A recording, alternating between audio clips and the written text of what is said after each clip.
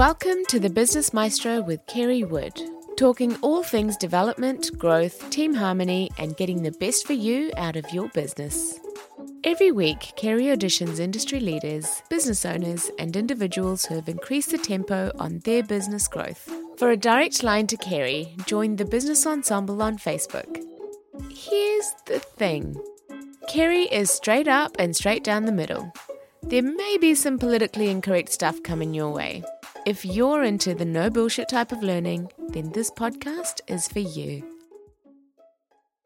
Hey, welcome on board. Kerry Wood here, the Business Maestro, the Auckland Centre of Business Excellence. We're about to start a podcast, and this is a spectacular podcast. We've got an author who, well, I'm going to say probably looks like he can tell the future. We've got an author with us today who's going to light the fire under the current situation in the world, who's got a personal mission to educate the people in New Zealand, people in the world about what we could be doing better.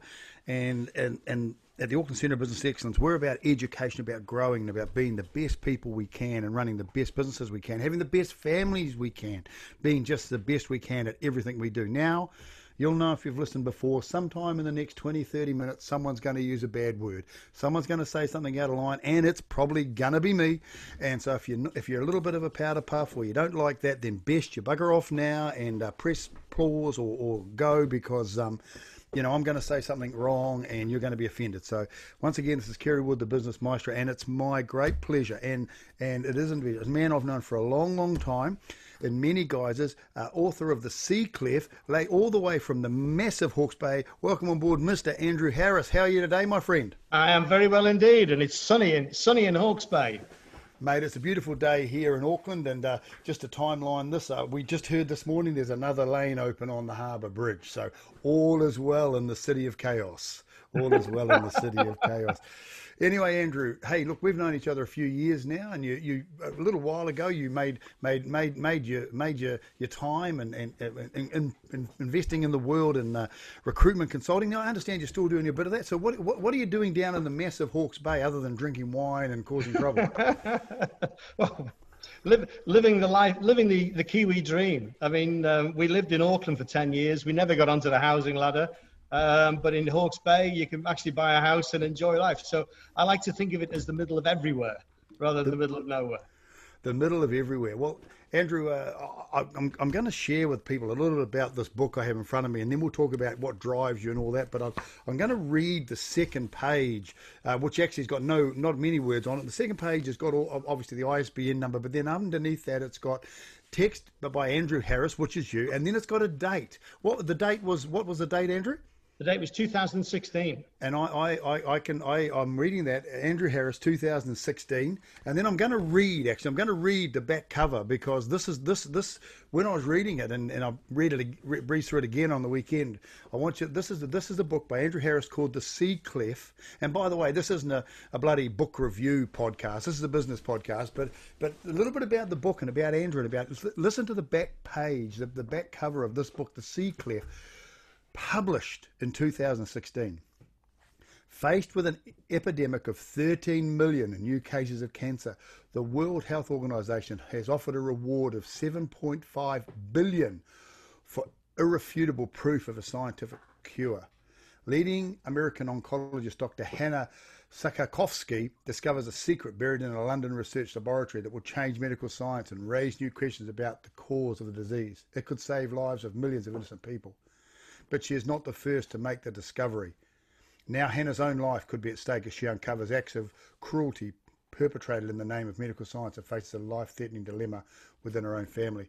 Andrew, I'm not a conspiracy theorist, and this book is a little bit about a conspiracy, but in 2016, mate, you must have been looking in a crystal ball, because it's 2020 and we've got a pandemic, an epidemic, a virus thing happening that mirrors a lot of what you're saying in this book, The Sea Cliff. So Andrew, as a starter for 10, tell me what we can learn from what's happened in the past and where we can go in the future with cancer and viruses and what lights your fire in those regards. Well, the thing is, one of the questions I ask myself is, who's in charge? You know, when that book was published in 2016, there were 13 million new cases of cancer in the world. Last year, that's gone up to 18 million, and it's rising every year. And you ask the question, well, who's in charge? When are we going to find a cure for cancer? When is this terrible abuse and suffering and death going to actually change? Because I don't think we're looking for a cure. We're not looking for a way of preventing people getting cancer. We're looking for ways of keeping people alive and going into remission and so on by selling them more and more expensive drugs. And I can't fault the pharmaceutical companies for doing that, because that's what they're there for. But at some point, someone has to stand up and say, well, we've got to do something about this.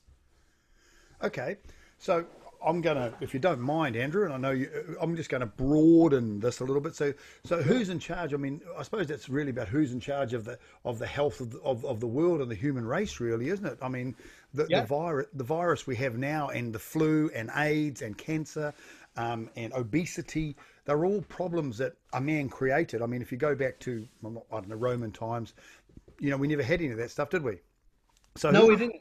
No, we didn't. No, and it's getting worse. We don't have a cure for Alzheimer's. We don't have a cure for Parkinson's, diabetes. You mentioned AIDS. They've been working on a vaccine for AIDS since 1983. We've known about AIDS for 37 years, but we're no nearer a vaccine now because there's not enough money on the table. That we're going to have a vaccine for COVID-19 because there's so much money at stake. So you're putting the future of our species in the hands of a free market economy that's there to make profit.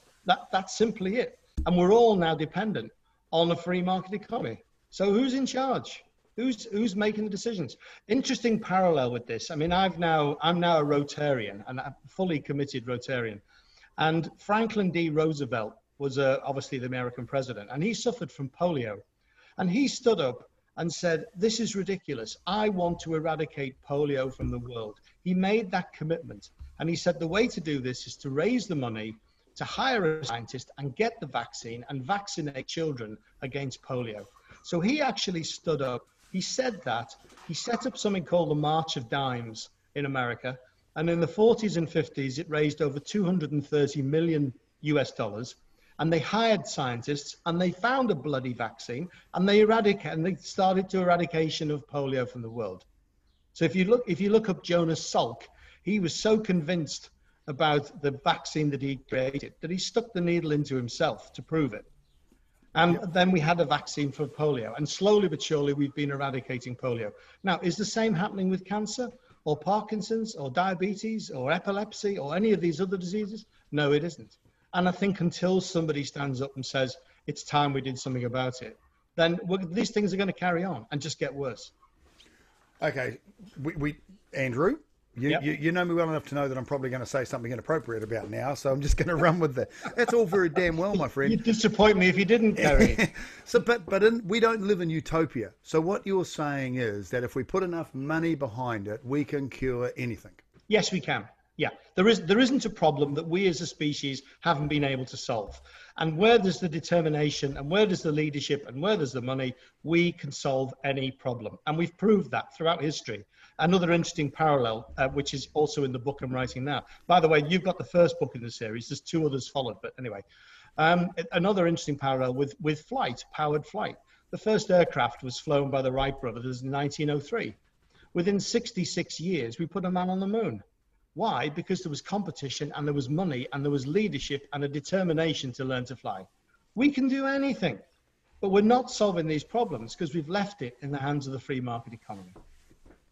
Okay, if I was asking a bad question, I'd be saying that the people who are making the money, being the drug companies, don't want the bloody questions, don't want it solved. Of course they don't. And then again, an interesting parallel, cancer has been so successful because it protects itself from the immune system in the body. So it's able to spread and wreak havoc and death and destruction and so on. It's doing the same in our society. We don't want to talk about it. Nobody wants to know that 24 people die in New Zealand every day. And as soon as you raise the issue, people look away. And we feel that by raising money and giving it to someone else and hoping they do something is the answer to the problem. Well, it isn't. It's just going to get worse. And that's the way it's going. Sadly, that's the way it's going.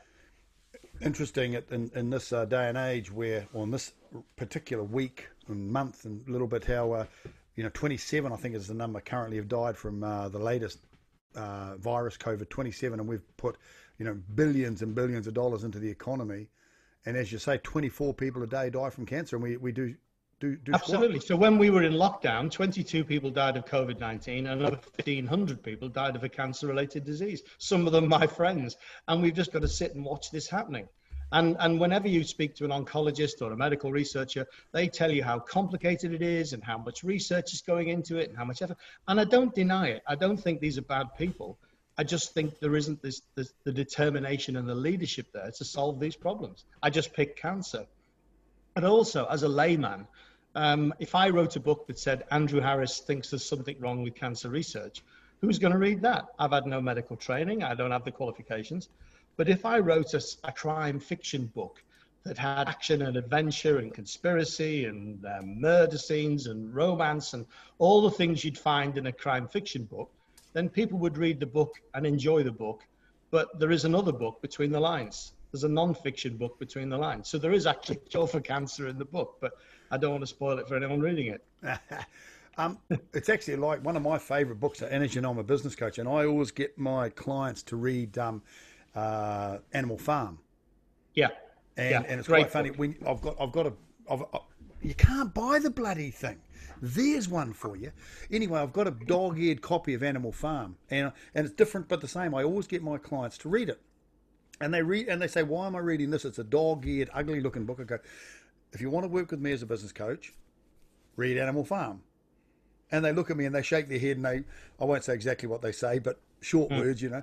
And they read it.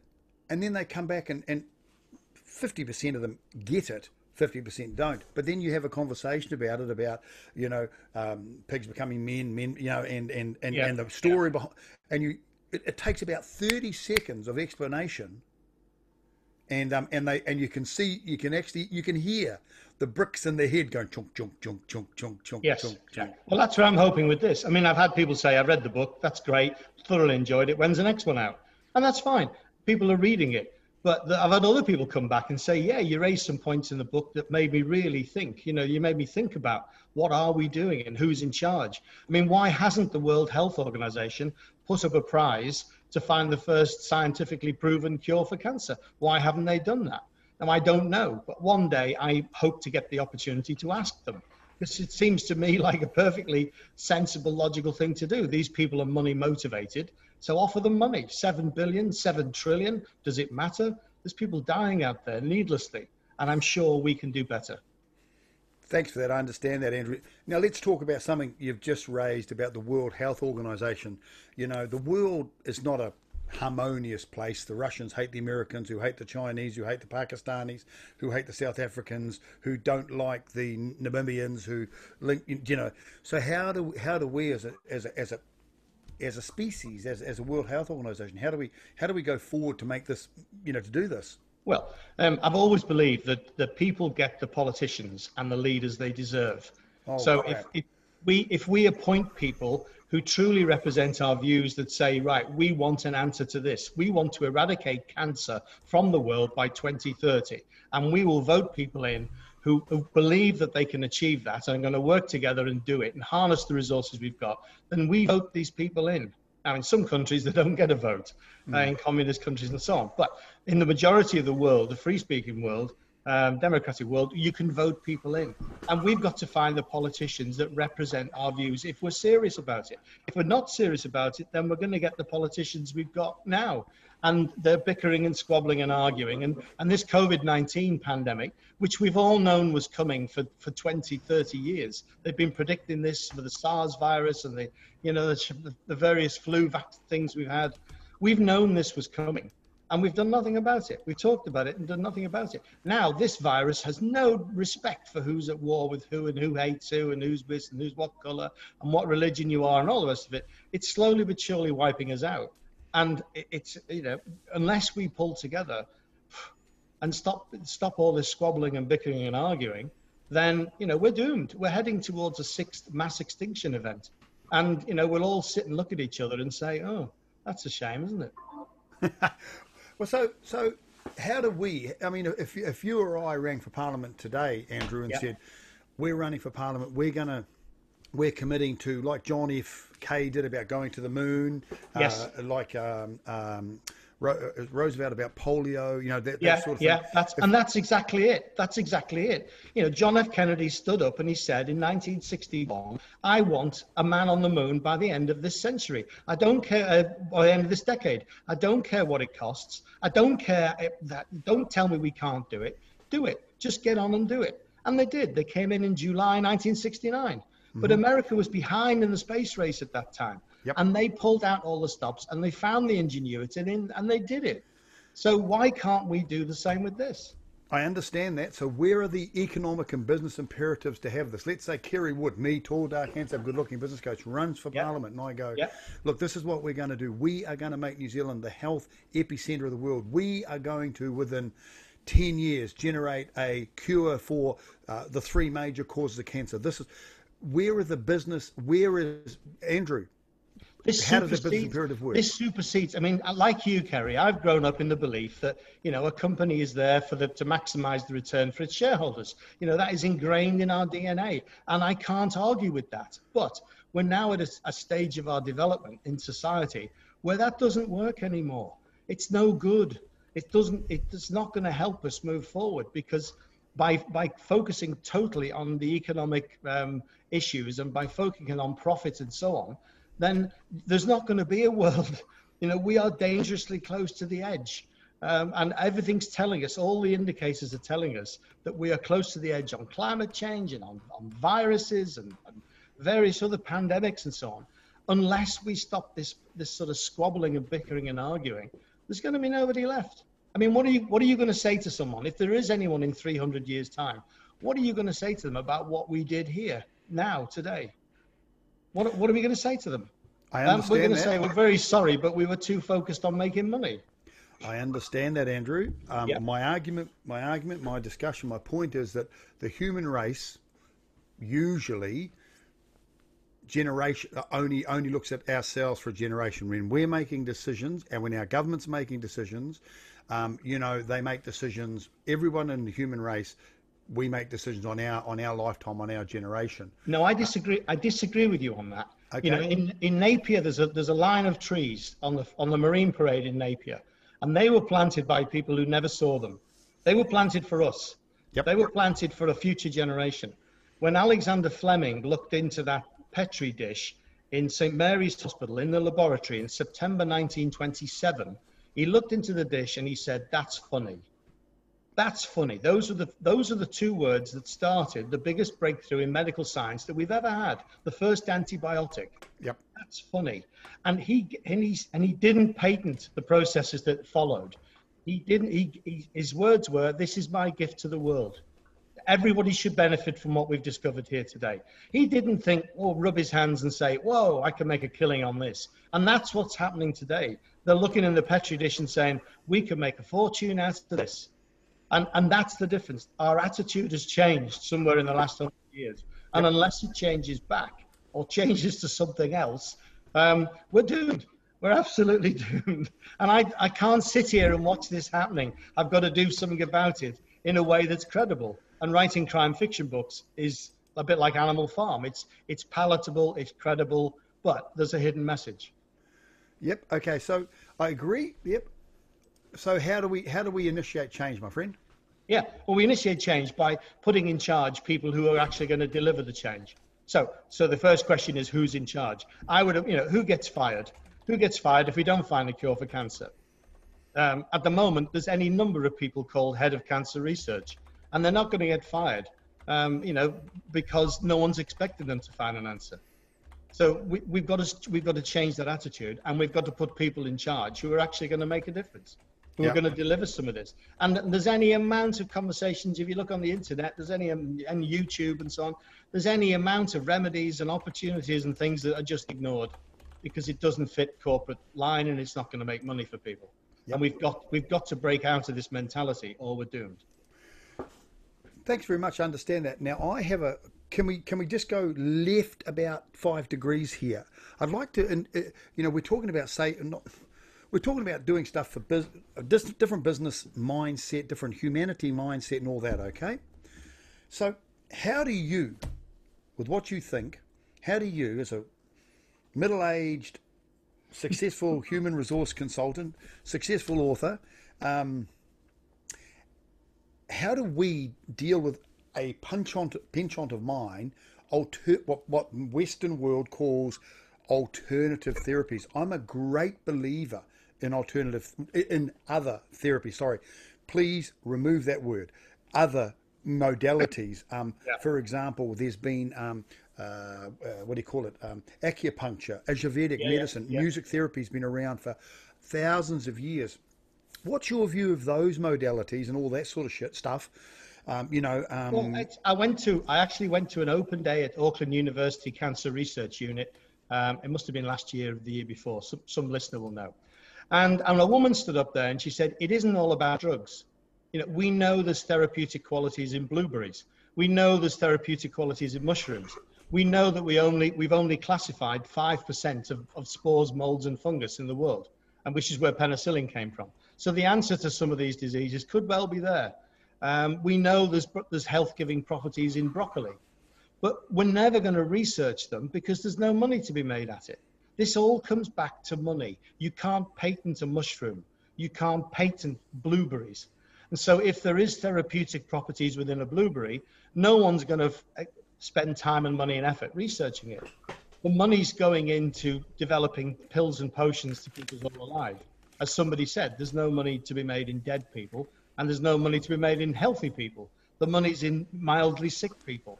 And that's where the money's going. And that's where it's a Pavlovian reaction. That's where the scientists and the medical research people are going where the money is, because that's where the funding is and that's where their livelihoods are. And again, I can't blame them for that. But the research we're doing now isn't pure research. Instead of following the alternative medicines and finding out what the properties are in blueberries, we're putting money into the next generation of Herceptin, because that's where the profit's to be made. And while ever we continue doing that, we're doomed. We're doomed. Well, I won't quite accept that we're doomed, but we have got challenges ahead, Mr. Harris. We have got challenges. Absolutely, yes, we got. And to be honest, I wouldn't be writing these books. I mean, the book I've published this year is called More, and it looks at addiction, it looks at greed, it looks at diabetes. I mean, America every year. Well, last year, Americans spent $327 billion on treatments for diabetes, type 1 and type 2 diabetes. 327 billion. So hands up all those who want to find a cure and stop this. Whoa. You're not going to kill the goose that's laying the golden egg. And until we get past this attitude and this mentality, then this is going to continue. It's just going to get worse. So of most interest then is the fact that it's about money and focus, isn't it? Yes. And our attitudes have changed. We've become more greedy, we've become more selfish, and we've become more arrogant. I mean, this is the first generation, I think, that actually feels like we know everything. You can put any subject you like into Google, press the button, and within half an hour, you're a world authority on something. We think we know everything. The previous generations didn't think they knew everything. They were explorers. The scientists, the Einsteins and people, they were explorers. They were trying to find out and trying to see what they didn't know. This generation feels like we know everything. And as a result, it's very, very dangerous arrogance that we've developed in the last 100 years. And it's got to change. It's just got to change. Yeah, I think that the internet, Google, Wikipedia, those sort of things have a little bit to answer for. I mean, I just know in my home life with my sons who are teenagers, are 19 and 16, if you ask them to find something, or find out something, you can find anything on Google and Wikipedia, but you only get the answer that the people who run Google or Wikipedia want you to get. Absolutely. And this is dangerous because this takes us back to Animal Farm and Big Brother in 1984. Absolutely. And I'm not a conspiracy theorist, but I remember quite distinctly the other day we were talking about a stupid thing. We were talking about making a gravy. I know, stupid, lamb roast, making gravy. And I said, I'm going to make some gravy. And Alexander went online and typed in how to make gravy, and it came up with a recipe. And he turned around with his phone and he's, this is how you do it. And I said, well, That's not how you bloody do it. You know, I've watched my mother, who's not with us anymore. I've watched her make gravy 300,000 times. So, you know, I made gravy the way I always do, and, you know, really unhealthily. You know, left the fat in the pan and threw in some red wine and threw in, made a paste with some flour, threw that in there, boiled it all up, and you know, put in a couple of bit of some pepper and a bit of salt. Tasted it. I have to say, Andrew, I thought it tasted not Sounds too delicious. bad. Sounds delicious. Yeah, but nowadays you'd be seen as abnormal. You're not following the trend, and the trend is this is how you make gravy. And if you step either side or out of that, then you're abnormal. And that's why it's another one we haven't touched on is why does New Zealand have one of the highest rates of suicide per capita in the world? And it's got something to do with people feeling out of touch, alienated from their own lives. They're not in control. I make gravy a different way to you, and you ridicule and bully me because I don't follow the line. And it's just ridiculous. Well, the funniest thing about the gravy was Alexander, when he took off immediately to go to the dairy to buy some lamb stock. Yes. Because you make lamb gravy with lamb stock. And I just, as he left, I was going to ring him and say, come back. Do you know what I mean? But I thought, no, bugger that. Yeah. But he came back with a little box, you know, the lamb stock. And he said, oh, Dad, you put one of these in a cup with some boiling water. And I'm sitting there going, I've just cooked a $40 lamb roast, you know. But, yeah, so interesting stuff. So how do we as mere mortals, mere one man, one vote, one man, $1, how do we initiate a change? Andrew, how do we make this is the question I asked myself. I said, right, I've got a choice to make here. I mean, I've had a fantastic life. I've had every advantage in life, every opportunity. You know, the whole world speaks my language, etc., etc. So do I walk away? Do I turn a blind eye and walk away into the sunset? Because, as you say, I'm reaching the end of my career. And just say, well, look, you know, I've had a great time. If the rest of them want to go off a cliff, then, you know, what's that got to do with me? Or do I actually stand up and make a difference? Do I try and make a difference? And I decided, yes, I've got to put something back. I've got to try and make a difference. But how? How do I address an issue like finding a cure for cancer? Well, my answer is to write a really, really, really good crime fiction novel and get 30 million people to read it. And then hopefully somewhere, by sparking that debate, someone somewhere is going to say, why haven't the World Health Authority put up a prize for the cure for cancer? Why isn't there anyone in charge of this? And some of the research that's mentioned in the book, and there's a ton of research in the book, why hasn't some of that been followed through? You know, what are we doing? Are we just tolerating this? Or are we going to do something about it? So in effect, that's my way. And I'm going to write a series of books under the title The Human Spirit Series and address some of these issues. I mean, the second, you touched on this before, the second book in the series was about poverty. We've created poverty. You know, there was no poverty. If you look at India and Africa 200 years ago, there was no poverty. They lived happily. Now we've created it. Now we've created human trafficking and prostitution and slavery. Slavery's back with us. You know, we've got to change our attitude. And somewhere along the line, someone's got to stand up and say, this isn't right. You know, they in the 19th century, William Wilberforce stood up and said, this isn't right. One man should not be able to own another man. This is not morally right. And they stopped it. Someone here has got to stand up and say, it is not morally right that we are introducing slavery into the horticultural industry in New Zealand and, you know, picking fruit with slaves. And that's what's been happening in some cases. So we've got to stand up and say, this isn't right, and we've got to stop it. Just stop it. Okay, so but how can I? How can I do something? Yeah, well, yeah, you can start the debate. You could stand for prime minister. Why don't you stand for government? And there's another problem. You know, when you get people in public service, the people you want in public service are people who have run successful businesses, who are entrepreneurs, who are inverted commas capitalists. But those people, like you and me, don't go into public services because we know it's too frustrating and it's a graveyard. It's a one-way ticket career-wise. Why aren't you running for council or you running for government? Because someone like you should be standing up and saying, well, this isn't right. We've got to do something about it. And I actually have the wherewithal and the vision to do something about it. Yes, I think that the way politics work, I'd get crucified because Well, exactly, and I say it's a barrier to entry, and so you end up with the people, you end up with vertical commas the wrong people in the place. You know, it's how are you going to change it? How are you going to change it? Yes, it's quite funny. Like as you know, Andrew. Yeah, I understand that. Thank you for that.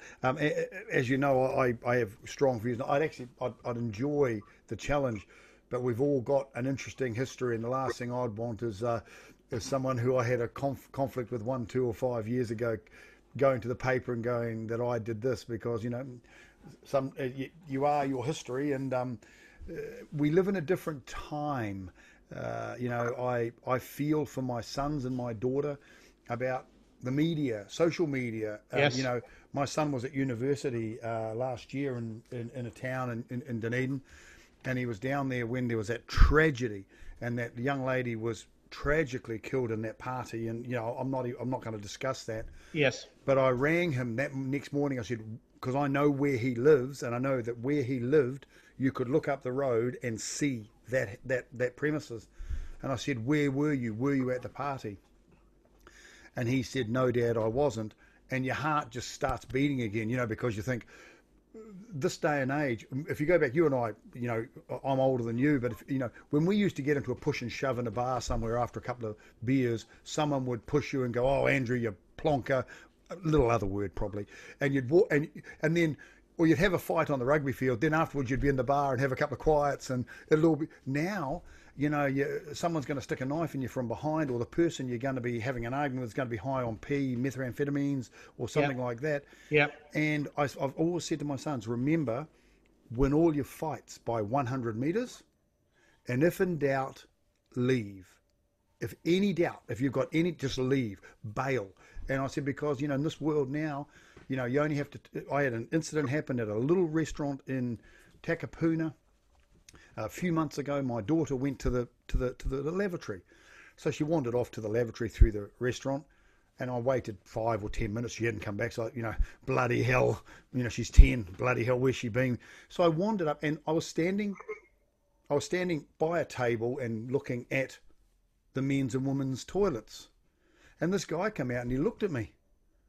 And then it dawned on me, here's this middle-aged white guy standing outside the toilets. And I went, oh, sorry, mate, I'm just waiting for my daughter. But he was looking at me, and I'm sitting there going, I'm not doing anything wrong here. I'm just. And then this lady walked towards me, and I said, hey, when you go in there, I'm just looking for my daughter. Wonder if you could just yell out, are you here? Are you here? So she went in the door, and she was, fortunately, she was a good tart. She walked and said, yelled out my daughter's name, and daughter yelled out. And she came out, she said, yeah, she's just washing her hands. But isn't the world a crap fight? When a father's standing there thinking, I wonder where my 10, 11-year-old daughter is, and wanders there, and then he sits there going, oh, actually, if you're walking down the road and a young lady or a young man falls off his bike, and you bend over and you help him and you pick him up and take him off the road and put him on the grass, what sort of bloody pervert I can't get my head around a lot of that social media. Well, one of the reasons we moved from the UK to New Zealand was that reason. We went on holiday somewhere in the UK, and saw a car broken down by the side of the road with a woman in it. And my first reaction was to stop and get out and try and help. And then this sort of other voice inside your head says, well, hang on a minute. You get out, try and help. You could be accused of rape. You could be accused of this. You could be accused of that. The best thing for you to do is just ignore it, turn a blind eye and drive past. And I had the conversation with myself that said, I don't want to live in a country where I even think about that. I want to go to a country where people will stop and help you out, and so on and so forth. And that's one of the reasons we moved to New Zealand. But sadly, as time goes on, I'm seeing New Zealand turning into the same place where it's best to turn the blind eye. It's best to walk away. Well, let me ask you a question. How many kids at your school committed suicide? When I was a young fella. When you were a kid, when you were at school, yeah. No one. No one. How many were depressed, clinically depressed? Oh, none that I know of. Oh, no, he's right. Yeah. How many were self-harming? Oh, honestly, it would be again zero. Yeah, zero. That's right. And mental health, mental issues, and so on. So it was the same at my school. I mean, these issues were never discussed because they never cropped up. They didn't exist. So somewhere between you and me being at school to today, these have become issues. And something has changed in our society. And we've got to identify that and either change it back or change it into something else. Because these kids are suffering. These kids are suffering. I'll share a story. You'll love this, and I know we're fast approaching the end of our time, and I know you're busy. About 7 or 8 months ago, a year ago, there was a thing on the radio to be careful, because in a suburb in Auckland there was a white van driving around, and we should all have our daughters inside because it was just white van and no one knew what it was doing. Yeah. And of course, at that time, my wife was beside herself. Where's our daughter? There's a white van somewhere. Anyway, that was fine. The very next morning, I was listening to Talkback Radio, 1ZB, and the announcer said, she was very, very nervous because as she was walking to the building, she noticed a van parked on the side of the road, and the van wasn't moving, and she thought someone in the van might be watching her. And she walked to the building, and she built this entire, she then had some adverts. And then she said, and I started walking faster because I was getting really nervous, and I'm sure there was someone in the van that was watching me. Then we went to adverts, and I didn't know what to do, so I got to the door, and as I got to the door, I couldn't put the code in, because I was so nervous. And then we went to adverts, and then she said, I opened the door, and as I opened the door, I seen that the guys hopped out, and it was guys moving, delivering milk and stuff to the dairy. Yeah. And I rang, and I went ape shit at her. I said, it's bitches like you who cause me grief. And she said, I don't understand. I said, my wife would have listened to that this morning and gone, there's a white van. Every white van's got someone that's going to abduct my kid. And I say, we actually, in my opinion, we overprotect our kids, which stops them from doing shit, which stops them from learning and experience. Absolutely. Do you agree? Yeah, I agree entirely. They're overprotected, they're mollycoddled, and it's not healthy. And that's one of the problems. They don't build up the resilience and the self-determination and the self-confidence. They're overprotected, and I agree. And again, something has to change on that. It's interesting. Look, Andrew, we're fast approaching. So look, tell us about. I've got here the sea clef, and you haven't sent me the other ones. Sod. Right. So tell me about the books that back up the sea clef. Tell me about the right. ones. Well, the sea clef is the first one. There's a romance that runs throughout the book. So I had a literary agent for a whole year, a lady who used to work for Random House Books, and she read the book and said, Andrew, I'll be your agent. I will try and get this book published. We spent a whole year. We wrote to every publisher in the world. I mean, I've got more rejections than J.K. Rowling. And none of them were interested because they weren't interested because I'm an unknown author and I haven't been a journalist and I'm not a club member and I've written this book and it's a bit left field and blah, blah, blah. So, in the end, I set up my own publishing company and published the book. So the Sea Clef was published in 2016. The following year, I published a book called A Litany of Good Intentions. And my editor said, Andrew, I love the book, but I don't like the title. And I said, well, write your own book because that's my title. It's called A Litany of Good Intentions, and it's about the eradication of poverty and slavery and human trafficking. So it's set in India, but again, it's an action-adventure story. And then earlier this year, I published a third in the series, which is called More, and it's set in South America, and it's about diabetes, addiction, greed, and climate change through destroying the rainforests and so on and so forth. It's great. And currently, I'm writing the fourth book, which will be published, I'm hoping, in March next year, which is about taking fossil fuels out of the aviation industry and how we can actually do it. So but again, it's an action adventure, thriller, romance. So anyone can pick it up, anyone can read it. It's not full of scientific jargon. It's an action adventure story. So the people who read Lee Child books or read, John le Carré books or whatever, will feel very comfortable just reading this. But if you look closely between the lines, there's another book. There's a non-fiction book in each book. And that's the bit that I'm hoping sparks reaction and gets people saying, yeah, hang on a minute. Why haven't the World Health Organization done something like this? So how do we get these books? Where do we go? You get these books. These books are on Amazon. If you look up Andrew Harris on Amazon, there's a website, www.andrew-harris.net. They're available in some independent bookshops.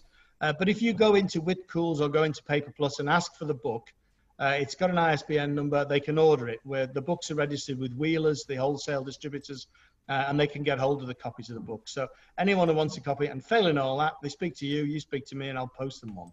But the books are generally available. Okay. Andrew, look, thank you so much. What a massive amount of food for thought. I'll start that one again. Thank you very much. What a massive amount of food for thought. It's quite interesting in my world, working with the business community. I always tell people, you are what you read, you are what you eat, and you are what you think. You know what's that saying? What the mind desires, the body becomes. You know, so yeah, it's amazing. I had a lovely quote on that. You are what you eat, but I just don't remember eating a legend. Oh dear! Oh, there's also some humour in the books. That's great. I thank you very much. Now, what I'd like to do is I'm gonna send you an email and get copies of these books, and obviously you'll send me an invoice and then I'll pay them. But what if you're up for it? I wouldn't mind reading them in a few months, getting you back and actually getting a little more in depth in how we do this. Sure. Why I say that, Andrew, is in a few months we'll be over the hump of this farcical pandemic we're in and the political response. By the way, that's the way to ruin a dinner party. Throw a start discussing unless America's invaded Russia to get the vaccine, which opens up book 5 of the series. Yeah, exactly. And they're daft enough to do it. Well, here's the thing. Prediction. Here we go. Prediction. Online, Mr. Harris. Will Trump be re-elected? Yes, he will. I've been saying that. And for the simple reason, he's putting money in enough people's pockets. Yep. He's sussed the system. If you put money in people's pockets, they'll vote for you. I've been saying for 2 years that he'll get re-elected, and it's a real. The sad thing is, as an observer, there's 350 million Americans, and these are the best 2 they could find. Yeah. I mean, come on. It's really interesting. When you're at a dinner party or in the pub and they go Trump, and you go, well, I think he'll be re-elected. And this is what happens. You go, Trump, I think he'll be re-elected. And then there's nothing. Everyone just looks at you and goes, what sort of dork are you? I go, there's 2 things. Yeah. One is he actually, I think that a percentage of what he says, only a small percentage, is actually what 90% of right thinking people think. Absolutely. He doesn't say it the right way. He doesn't use the right language, and he's a bit of an orange. Well, he could say black is white, and 40% of that population will believe him because he's putting money in their pockets. Yep. This all comes back to money. It all comes back to what we were saying before about attitude. If your attitude is I'm here just for me and to make money, then we're all doomed. We've got to change this attitude. Interesting quote to finish on that I came across researching for the book I'm writing now. Winston Churchill once said, you can always rely on the Americans to do the right thing after they've tried everything else, which I thought was an absolutely priceless. I've put it in the book I'm writing now, but good lad. And that's exactly what they're doing everything but the right thing. Mr. Harris, thank you very much. This is Kerry Wood, the business maestro. Been a bit of an interesting one today, a little bit of stuff you need to think about, but that's what it's all about in the world. You need to be thinking. Here is a thought to finish with. You can listen to what people say and you can reject it. And that's a great thing because at least you've listened to what people say and have made a cognizant, reasonable decision to reject it. The fools in the world simply don't listen. Kerry Wood, Auckland Centre of Business Excellence, the Business Maestro. We'll catch you on the other side. Thank you very much. If you took something away from this podcast, or if you know someone that is on their business journey who will find this really valuable, be sure to share this wealth of knowledge with them. And don't forget to subscribe however you're listening to this. And if you're a business owner who needs a bit of oomph, join the Business Ensemble on Facebook and continue today's conversation.